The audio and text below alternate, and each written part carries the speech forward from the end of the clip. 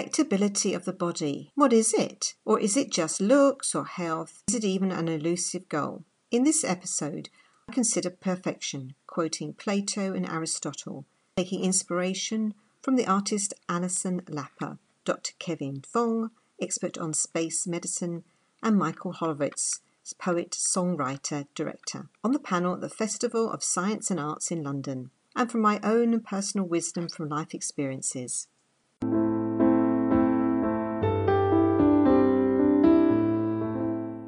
Hello, I'm Lindsay, and welcome to my podcast, Easy Like Sunday Morning Holistic Living. I'm the originator of Pause Moments for You and Serenity Home Space. My inspiration is to inspire, inform, and motivate you in creating a lifestyle with fulfilled awareness, connecting inner wisdom and the natural world, making more conscious decisions on what you buy and use, how your home and personal environment affects you, with practical, attainable examples of creating serenity spaces, areas in your home to experience joy, honouring calm reflection, positive intention, bringing the sacred and ritual back into your home and life. Learning about pause moments, the practice of mindful slowing down and sensory appreciation. Along this journey, I'll be interviewing others who offer insights, skills, and wisdom. I'll also include a pause moment for you to practice. Now let's begin. Easy like Sunday morning holistic approach to living.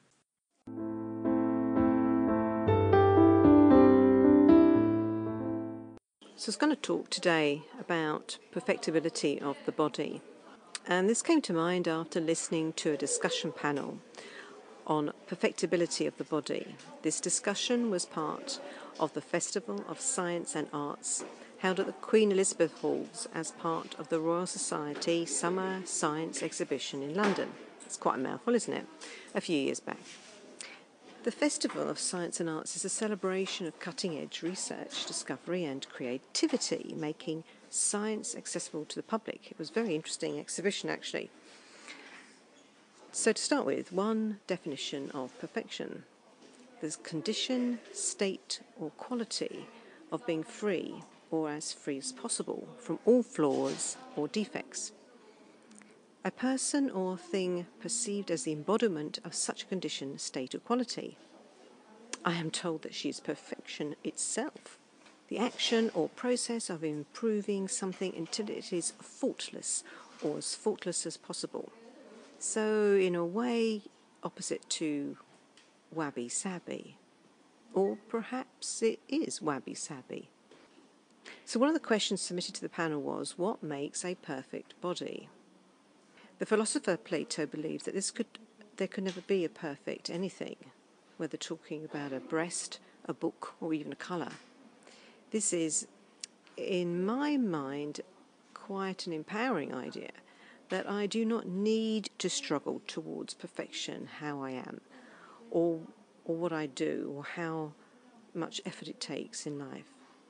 And if I relate this to my own podcasts and my own writings, then when I write about nature ways, then am I trying to be too perfect in getting the words right? Dr. Glaster, who was one of the panel members, stated that our perceptions are established in our early years. Well, I was pretty aware of this, obviously, from how we're brought up, our environment, beliefs, and even the emotions that are born out from the influences of people and environments around us, right up to perhaps the age of 7. But I'd never really considered the full impact of this, how it would be on a mature adult. So I recall from my earliest childhood influences for achieving perfect health, which could be a very strong connection to that of also achieving a perfect body, maybe. It came from when my parents, who grew their own vegetables and fruit in our garden, and we ate this fresh produce regularly, and any seasonal excesses were preserved for eating later in the year. So the label organic was not even used in those days. Unlike a lot of people who grew their own fruit and vegetables, they were originally organically grown in mineral-rich and nutrient-rich soils. not yet depleted by the repeated overgrowing and excessive use of agricultural additives. Is that to make perfect vegetables and fruit? We knew fresh air, moderate exercise from walking to school, yet without being laden down by those heavy rucksacks I see so many youngsters wearing these days. Of course, we had the compulsory sports days at schools, yuck, and homework, though it seems not the excessive that they do these days, and allowing time for creative fun, playtime fun. I know my mum, she seemed to cook and bake and preserve. We ate at the table, mostly together as a family. So for me, a healthy body was part of a comfortableness that I generally felt in my own skin, though I never considered I had the perfect body. I mean, goodness sake, what teenager or young person does? So into my early adulthood, and I came to the conclusion that the role of perfect health, taking me into my older age, was established from how I was going to take care of myself from my 20s onwards. I thought of this as a long-term health savings plan, putting in a little of the good stuff regularly into my fund, in other words, my body, and this meant that the core fund, my body, would accumulate a pool of healthy qi, life force energy, as they say in traditional Chinese medicine, from which to draw upon when my reserves were being tested. And boy, oh boy, in life we all have life's challenges and tests. No one can escape from that. And that draws away from this pool of energy from our reserves. Like health, ill health and loss of loved ones or loss of job and earnings. And so in traditional Chinese medicine, this qi reserve is thought of as part of the Jing inherited from our ancestors. And as this is depleted, so is our general health and well-being is also depleted, unless we enable to practice certain things like Qigong, Tai Chi, and other such energy-enhancing practices. So the good stuff is, simply put, eating good, healthy, tasty, varied foods, finding enjoyable exercise, being in the fresh air and sunshine, a moderation of these things. So they are a little of what you fancy does you good, yeah? So I'm not against the odd sugary snack or the odd glass of alcohol or whatever our little indulgences are. And they've got good sleep, that seems to be quite a big deal these days. And as you get older, so monitoring and managing our stress, I think, is one of the biggest things we need to look at.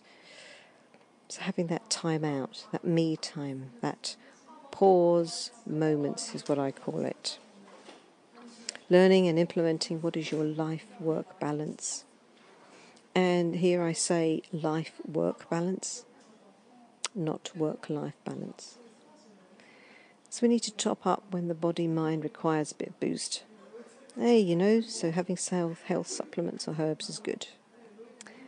Then I think that part of all this complex biological wellness profile is having emotional and mental support. That we're all going to be compromised at some point during our life, or know somebody who is compromised. So finding things that make us laugh and smile and having some fun. So can I say I have the perfect body? I don't think anybody has. I mean, what is perfection? It's a bit of an elusive goal, right?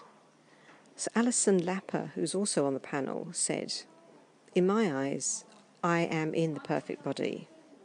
We each need to find it in ourselves." And this comes from a vibrant woman who's overcome huge negative comments regarding her outward appearance. Perhaps Alison has a well-balanced approach to her perfect body. So who decides what is a perfect body?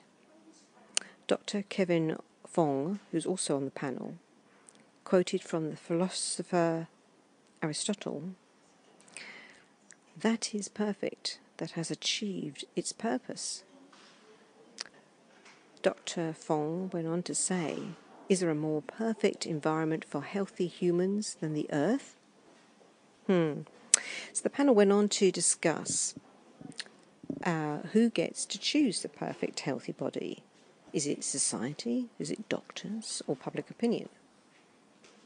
If a body part works effectively, such as the lungs for respiration, is it then perfect? Could it be said that we are in perfect health if we judge ourselves by how well we function? Alison Lapper said we are bombarded with images of perfect bodies in the media and online. And if we were to put ourselves through the torture to try and achieve the same perfection, she said all us celebrities need shooting. It's like putting poison in our eyes, making perfect eyes, and we do it. I asked the panel what they thought the effects were of having superhuman beings with perfect bodies, images portrayed in comics, computer graphics and illustrations used in films and games, such as Angelina Jolie in Tomb Raider, how our young society was being affected by this. There were some mutterings on this question, yet the most poignant comment came from Michael Holovitz, who's also on the panel, who said, "It's brainwashing, dumbing down of society, the big urgency of people to get to the top of their game and work, forget art and culture. We call ourselves Homo sapiens until we start destroying forests. Even bigger arms, military, dealing, making robots. We need to start saving this planet. Who cares about perfect bodies?" Well said, Michael Holovitz. I think if someone wants to create a whole new body for themselves in the name of perfection, then let them go ahead. Yet for them to know themselves and what drives them forward in this decision, and if they are truly in harmony with those beliefs. We need to be honest with ourselves. What about the true nature of perfection? Can that ever be achieved? And at what cost, emotionally, physically, even spiritually? We have fashions, fads, trends come and go. So who am I, or the media, to influence another person to look a certain way? It is a personal choice, and yet society we choose to live in really does try to influence us far too highly. If it harm none, then it's fine. So that's what the Wiccans say. So do what you want. Stay and try to be perfect. But let's just be mindful of what you're doing. You only have this one body here and now, so let's embrace it, for it serves you well, right? So what do you think about the perfect body? Without the ego, guilt, or shame crying out, do you consider you have the perfect body? So don't you think it's time we thought about perfectibility of the body, whether we're going to medically enhance that or we're cosmetically enhance that? It's all about the balance, isn't it? Balancing your mind, your body, your emotions. Taking a pause moment for you. For this pause moment, we're having a guided, quiet time with a focus on stilling the body and refreshing the mind. The theme is imperfection, or wabi-sabi. Finding a quiet place to sit or lie down, and make sure you're comfortable and that you can rest your hands and arms either on your lap, on your belly, or by your side. If possible, remove your shoes, putting on cozy socks, or just allowing the feet to be uncovered.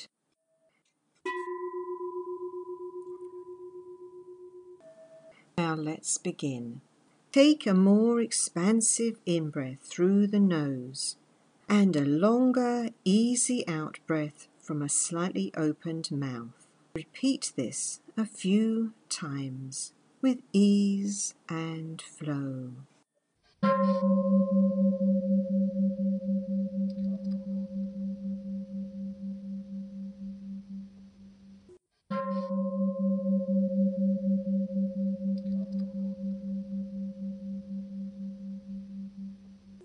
each time filling the body with lightness from the feet upwards, and exhaling, just letting go and allowing the arms and legs, chest and back, face and jaw to quieten.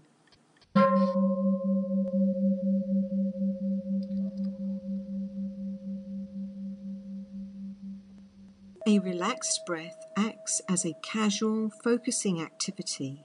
Chemical messages to the brain informing the body it can just be at ease now. In this state, our mind is more receptive to uplifting statements. In this moment, I am comfortable in my own skin. I am perfectly imperfect. My amazing brain knows and believes I am more than enough. I give myself time off and pause from trying to be perfect. I give myself time off and pause from trying to be perfect. I am me in my own body. Be happy with what you are and have. Be generous with both, and you won't have to hunt for happiness. William Gladstone. Now it's time to return to your day. Cup your palms over your eyes for a few moments, feeling the warmth and comfort.